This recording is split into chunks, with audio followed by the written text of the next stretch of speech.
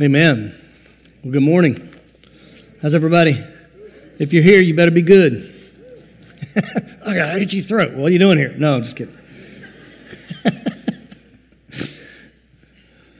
think I just snorted.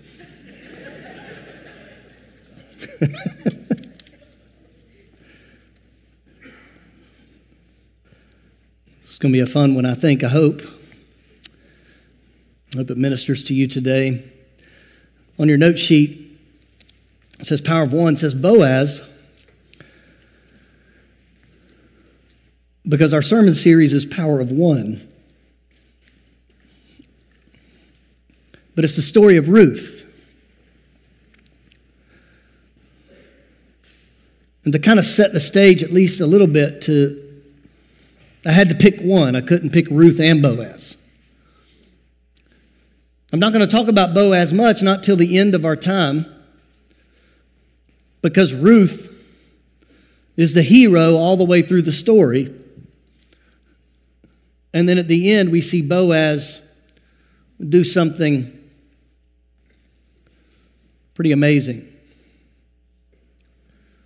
Last week, we talked about Esther. And the book of Esther, it has this unique quality that God is not mentioned at all in the entire story of Esther. But his fingerprints are all over it.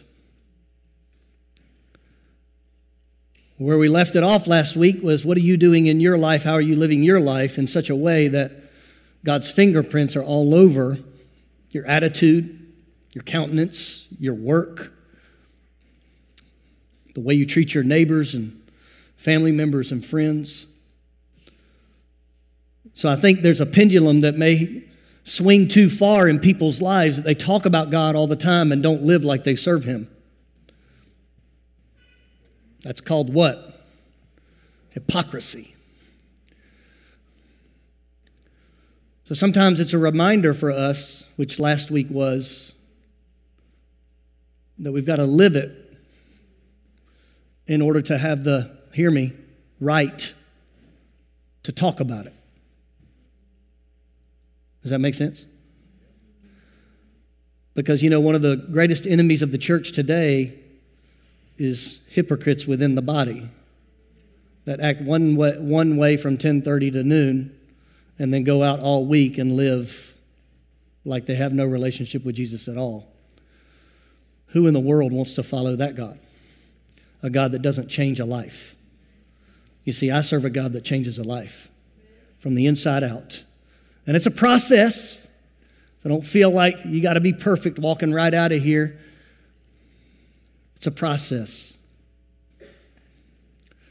I often ask myself this question: am I closer to Jesus today than I was a week ago? And if the answer is no, then what can we do different? If the answer is yes, then stay on that path. I believe our life here on earth, our privilege in this life, is to get as close as we can in relationship to Jesus as possible. And that is a process of removing obstacles that stand in between us and Him. We look at the story of Ruth, and it's really the story of redemption. It's a story of salvation. It's so much imagery and so much a lifelong illustration of who Jesus is for you and I today. Bow your heads with me. Let's pray before we get into it. Lord Jesus, thank you for today. Thank you for the opportunity we have to come before you. I pray that your word would speak to us today. Help me to bring our attention to the things that you want us to see. In Jesus' name, amen. The story of Ruth is a tragedy in the beginning. Everybody loves a happy ending, but how many of you guys understand that there are a lot of situations that don't end up with a happy ending, right? But can I tell you, walking with Jesus and serving Him, then everyone that calls Jesus their Lord and Savior is looking forward to a happy ending, being with Him in glory one day. Some of us find ourselves in such tragedy and hurt and pain. On the way there, it's discouraging. So let's start with the story of Ruth in chapter 1, beginning in verse 1. If this is your first time with us at Greater Life Church, we like to use the Bible in our sermons. It will come on the screen.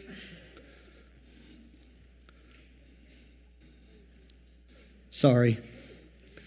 We laugh too. We like to have fun, so. Ruth chapter 1. Beginning in verse 1, it says, "In the days when the judges ruled in Israel, a severe famine came upon the land, so a man from Bethlehem in Judah left his home and went to live in the country of Moab, taking his wife and 2 sons with him. The man's name was Elimelech, and his wife was Naomi. Their 2 sons were Mahlon and Chilion. They were Ephrathites from Bethlehem in the land of Judah. And when they reached Moab, they settled there." That statement, "they settled there," jumped out at me. Because not only did they leave the land that they were called to be in, they left the land in the time of the judges because the judgment of God would come and go as Israel would turn toward idols. And so they left during one of these times where there was a famine in the land, and that's understandable. But when they got to Moab, they settled there. And what jumped out at me is that so many of us have found ourselves in a place in our spiritual walk that we've settled. I've got enough of Jesus to make it in to heaven. All I need to do is just get in there. You see, but the process of you settling with your spiritual walk is there may be people that God is calling you to that are missing out. When you settle, you miss kingdom opportunities and work that God is calling you to. Let me tell you what settling looks like. Settling looks like coming to church on Sunday and not thinking about Jesus through the week. I've done my part. I've come to church on Sunday. And that's awesome. I want you to come to church on Sunday, don't get me wrong. But what I want you to do is to internalize this thing called salvation, called relationship, called your walk with Christ. You see, they went to a foreign land, not just a foreign land, but an evil land, and they settled. And can I tell you, it is evil. It is against God's plan for your life to settle and to stop short of where He's calling you to go. Partial obedience is disobedience. Lord, I've obeyed you and I've served you for these 30 years of my life. I'm 30, that's why I'm using that as an example.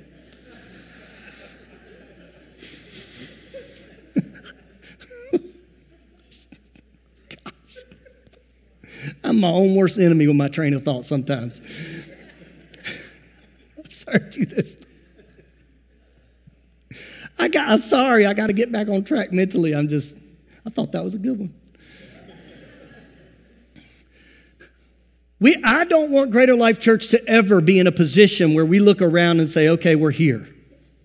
Because as soon as we say, okay, we're here, then we're done reaching the lost.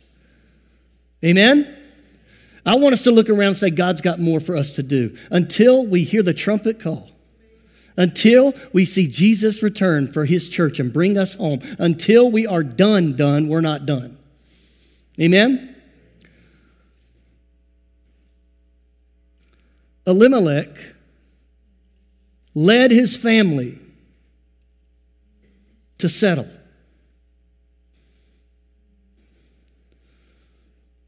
Moises and I have talked on occasion about Sundays and how we approach it, Pastor Moises, and we've talked about Father's Day and how Father's Day typically is this message where the poor dads don't want to come to church because all we're going to do is fuss at them for being bad dads. And so we didn't do that this past year. We saw people saved that hadn't been to church in a long time because they were like, what, you're not fussing at dads today? This is awesome. But at the end of the day, men, which the Bible says that there's a difference between men and women. Huh? There's a unique quality, there's a unique purpose, there's a unique calling in every man and in every woman. And it's different from the other. Men, don't be like Elimelech. To get up when times get going or a challenge and go and settle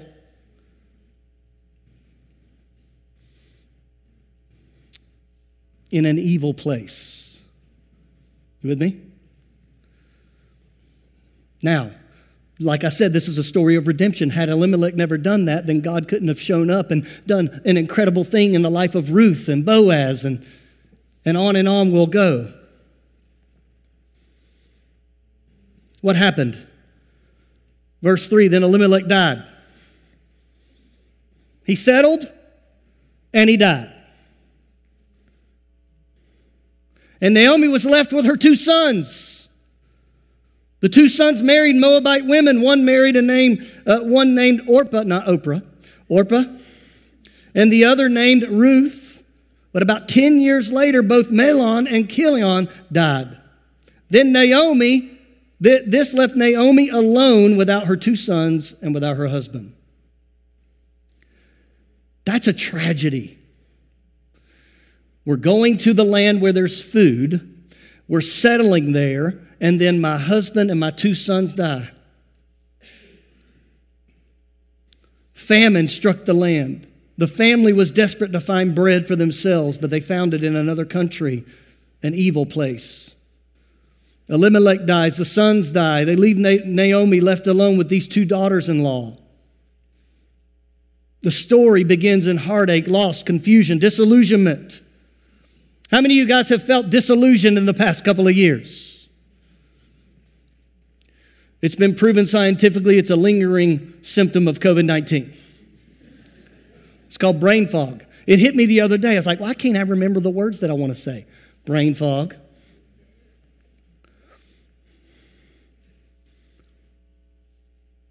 Disillusionment. Can you imagine being in Naomi's place? Where now she was not just alone from her husband and her two sons, but she didn't know what was going to happen next.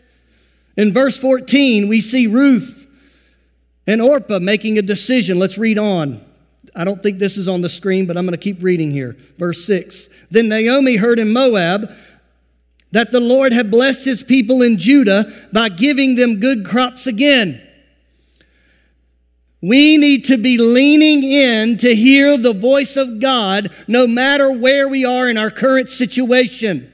I want you to see this because this jumped out at me this morning. I know it's good because it jumped out at me this morning. It didn't hit me until this morning. I want you to see that in the land where you ain't supposed to be anyway, the voice of God can still reach you. And he's calling you back to him. Come on. While she was in the land of Moab, she heard the Lord blessed his people in Judah by giving them good crops again. It was a new day in the land of God. So Naomi and her daughters-in-law got ready to leave Moab to return to her homeland with her two daughters-in-law. She set out from the place where she had been living, and they took the road that would lead them back to Judah. Some of us need to adjust the road we find ourselves on today and make sure that our sights are set on him, on the God of the universe. We're so distracted by how it is in this land, or this disease and this mandate and this issue and this problem and inflation and all of these things. Let's set our eyes on Jesus, who does not change. And please don't set your eyes on this guy. Like I told you last week, I had a hard week. I had a better week this week. But I might be up here next week telling you I had a hard week. You know what? I'm human. And that reminds me that God allows me to serve him. Amen? And he will allow you to do the same thing, to serve him. We find her hearing that God was blessing Judah. And then it says in verse 8, but on the way, Naomi said to her two daughters-in-law, go back to your mother's homes, and may the Lord reward you and your kindness to your husbands and to me.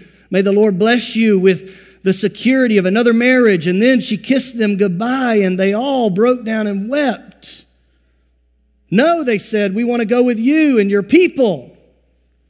But Naomi replied, why should you go on with me? Can I still give birth to other sons who could grow up to be your husbands? Now, in those days, the law, the tradition was that Naomi could give birth, and then that son, or if she had another son, would marry the widow to carry on that family name of their brother. That's how it works. That's why she's saying that. In other words, she's saying there's no hope for you to find another way with me. And I realize that. And even if it were possible, she says, and I were to get married tonight and bear sons, then what? Would you wait for them to grow up and refuse to marry someone else? No, of course not, my daughters. Things are far more bitter for me than for you, because the Lord himself has raised his fist against me. And again, they wept together, and Orpah kissed her mother-in-law goodbye, but Ruth clung tightly to Naomi. I picture this scene, and I picture Naomi and Orpah, who they love Naomi. They've been with her for 10 years. They were married to these sons, and they were all a family for 10 years together in the land of Moab. And I picture this scene where they're clinging to Naomi and crying and saying, no, we want to go with you. And Naomi saying, no, Ruth is saying, no, we want to go with you. And Orpah saying, yeah, me too. I want to go with you maybe. I mean, you guys know you can see genuineness in people, right? Yeah, me too. As she's backing away. So Orpah leaves, and Ruth presses on. In verse 14, it says, and again they wept together, and Orpah kissed her mother-in-law goodbye, but Ruth clung tightly to Naomi. Look, Naomi said to her, your sister-in-law has gone back to her people and to her gods. You should do the same. But Ruth replied, don't ask me to leave you and turn back. Wherever you go, I will go. Wherever you live, I will live. Your people will be my people. Your God will be my God. Can I tell you that God is looking for people today that will not be so wishy-washy? And even in church life, I'm going to go over here because I like this piece.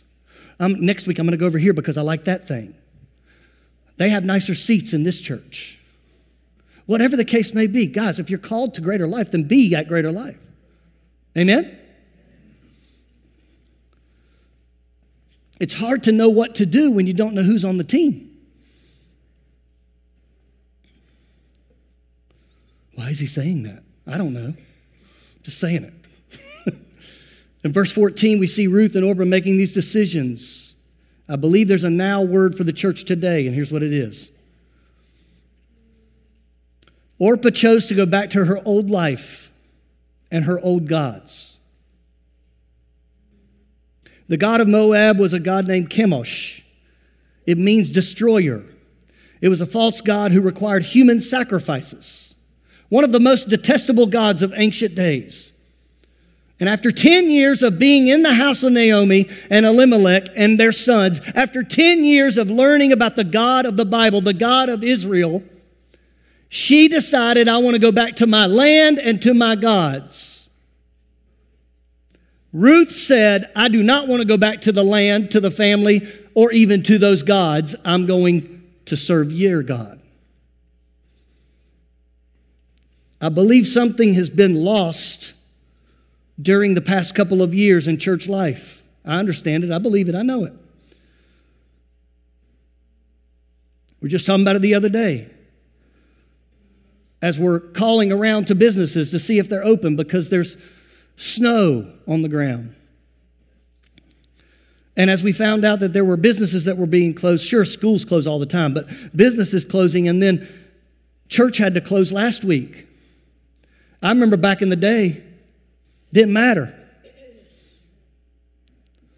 Which, by the way, I'm not saying we shouldn't have closed. We should have closed because it was unsafe. But I believe there is a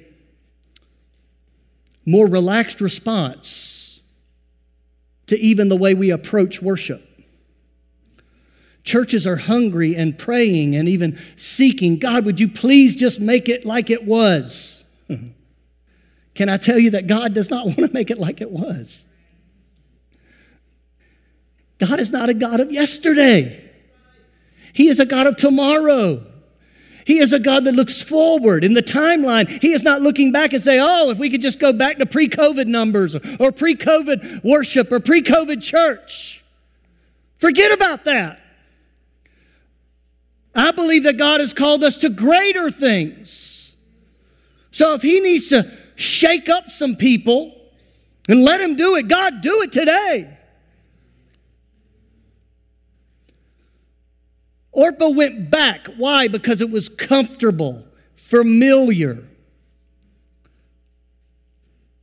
I think of the disciples that were called to follow Jesus as they were fishing, doing what was familiar and comfortable. Hey, follow me. Yeah, let's go. They could have stayed, right? God is calling you to a new thing, a new anointing, a fresh outpouring. But the choice is ours. If we settle for what we're used to and what we used to have, we're going to miss what God wants to do today. The story of Ruth is a picture of redemption. It's a redemption we find in Christ. Number one on your note sheets. Redemption begins when we surrender. Redemption begins when we surrender. You cannot have new life if you don't give up your old life. The first step of becoming a believer in Jesus Christ is to make Him Lord and Savior of your life, to make Him in charge. Friend, you cannot say, Lord, save me from hell, and not give Him the reins of your life. It's His calling, it's our purpose to let Him be in charge, to be the Lord, not just the Savior of our life. Redemption begins when we surrender. In chapter 2, verse 11, it says,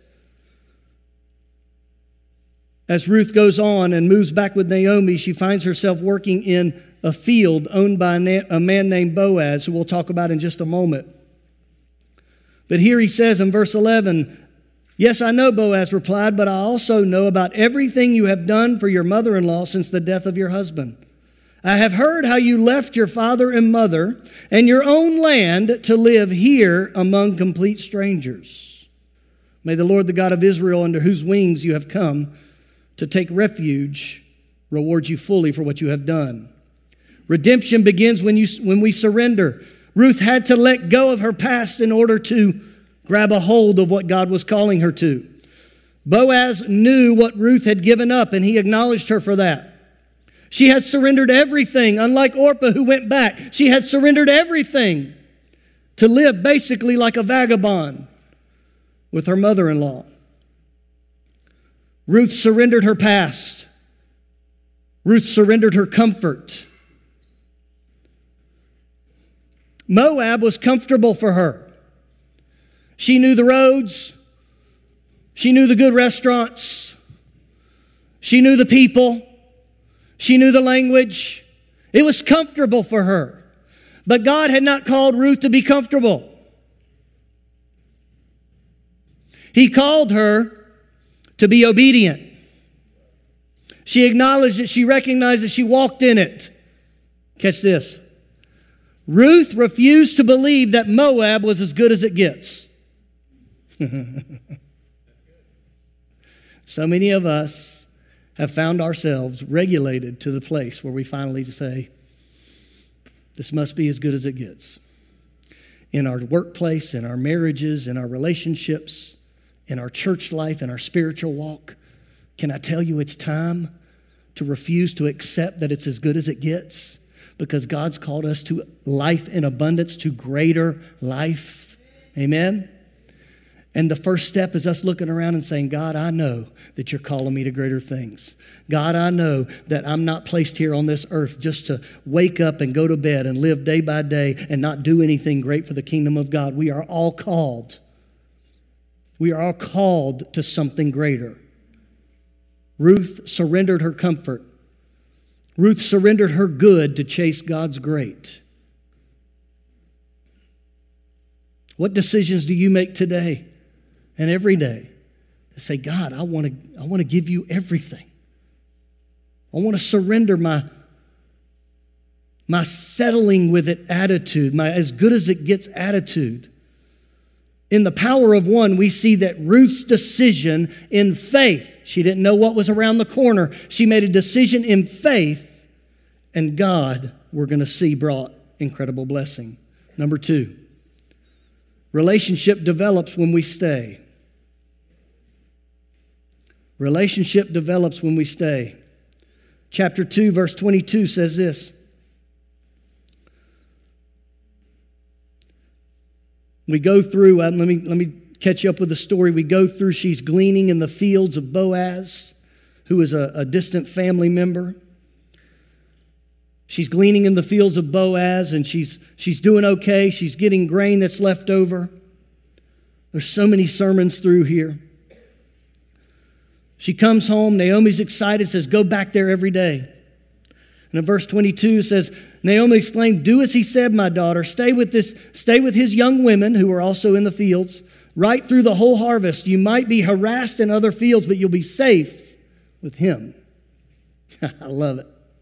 Boaz says, in the verse we just read, may the Lord, the God of Israel, under whose wings you have come to take refuge, reward you fully for what you have done. Naomi said, stay in that field. You might be harassed in other fields, but you'll be safe with him. There is safety in Jesus. Even in the middle of junk, in the middle of struggle, in the middle of questions, in the middle of doubt, in the middle of anxiety and hurt and pain, there is safety in Jesus. I was literally praying with someone this morning before service.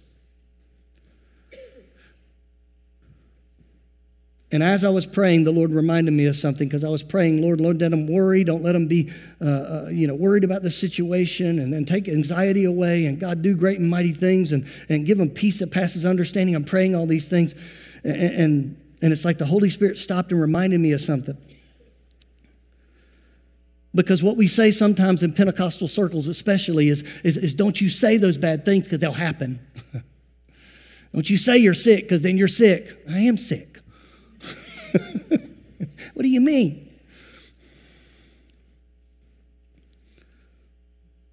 And it dawned on me that Jesus himself in the Garden of Gethsemane sweat blood because he had anxiety about what was to come. It's in the Bible. We do the studies. We've done these big exponential studies of what causes somebody to sweat blood. Stress. Stress. Raise your hand if you've been stressed in the past 2 years. Jesus has been there. You know how he dealt with it? Father, not my will. But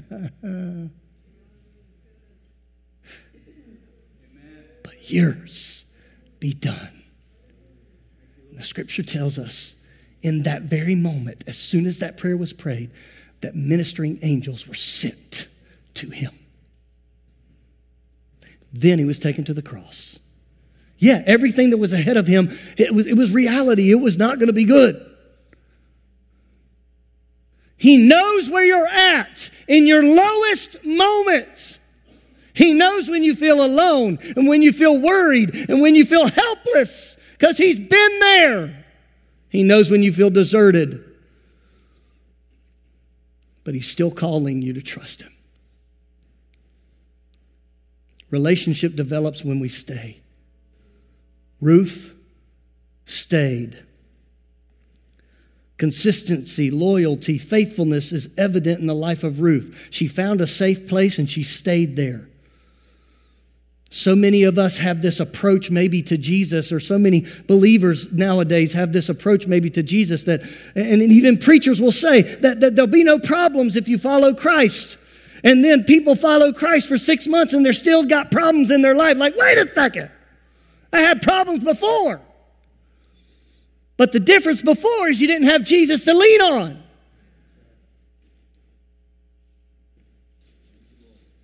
Because she stayed under Boaz's watchful eye, she was protected and she was blessed.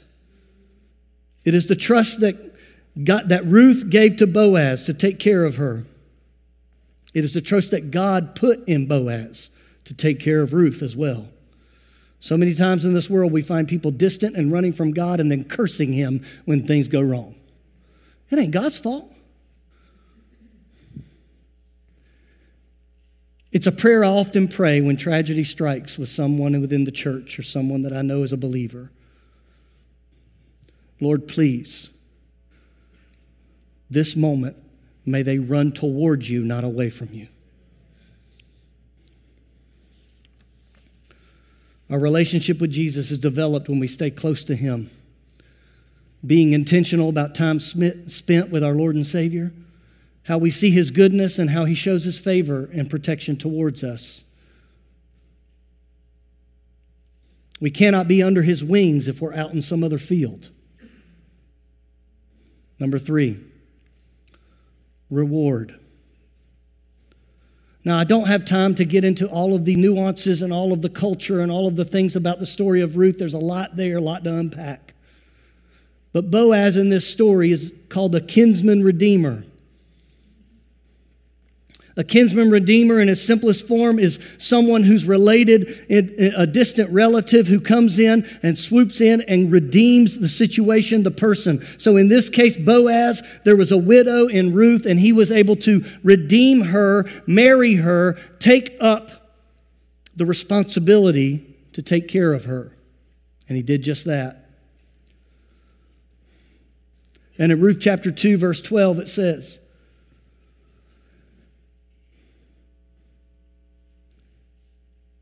"May the Lord God of Israel," we've already read it, "under whose wings you have come, take refuge."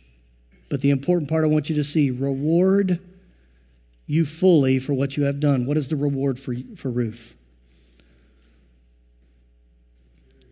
The reward for Ruth is that she was now placed in the lineage of Christ. In Ruth chapter 4, the band is coming.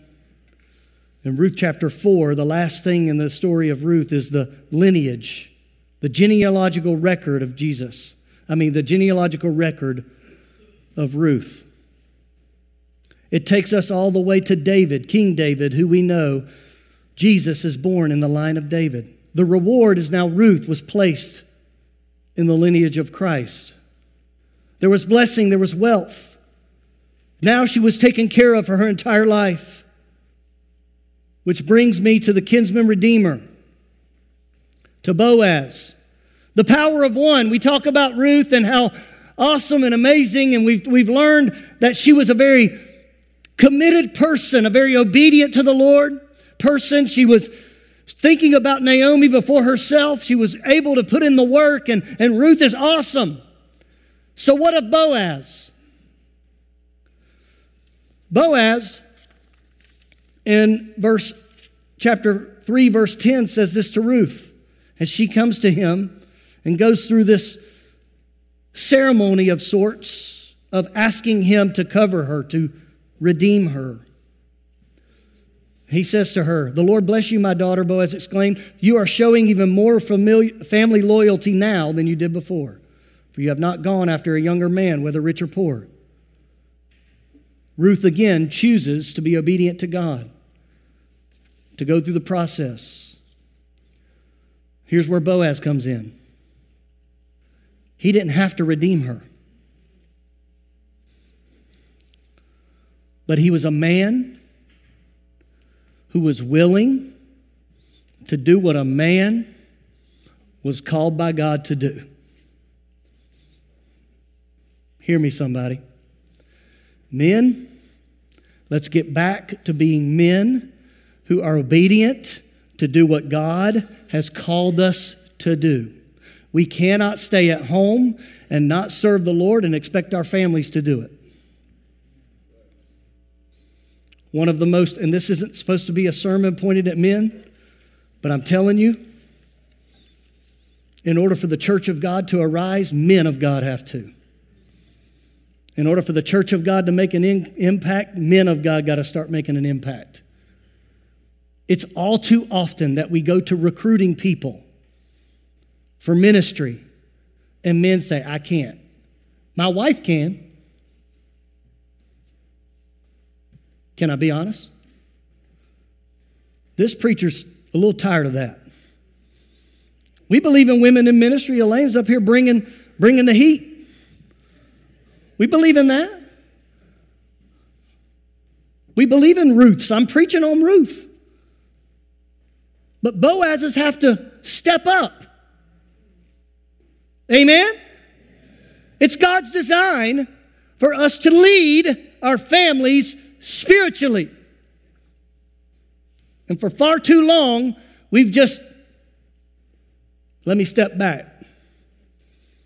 I'm telling you right now that if men will get a hold of this truth today, and that the power of one partnered with the Lord Jesus, we'll start seeing change in greater ways than we've ever seen before. The devil's attack upon our society is the attack on the family, and it's the attack on gender.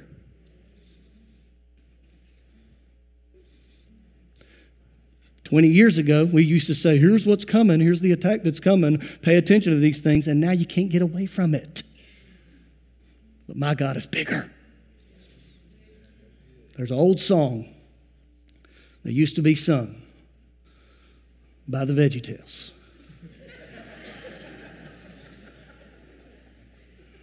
God is bigger than the boogeyman.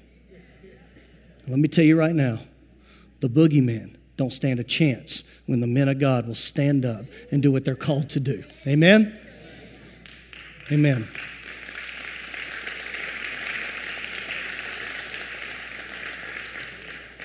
Ladies, keep doing it. Men, let's start.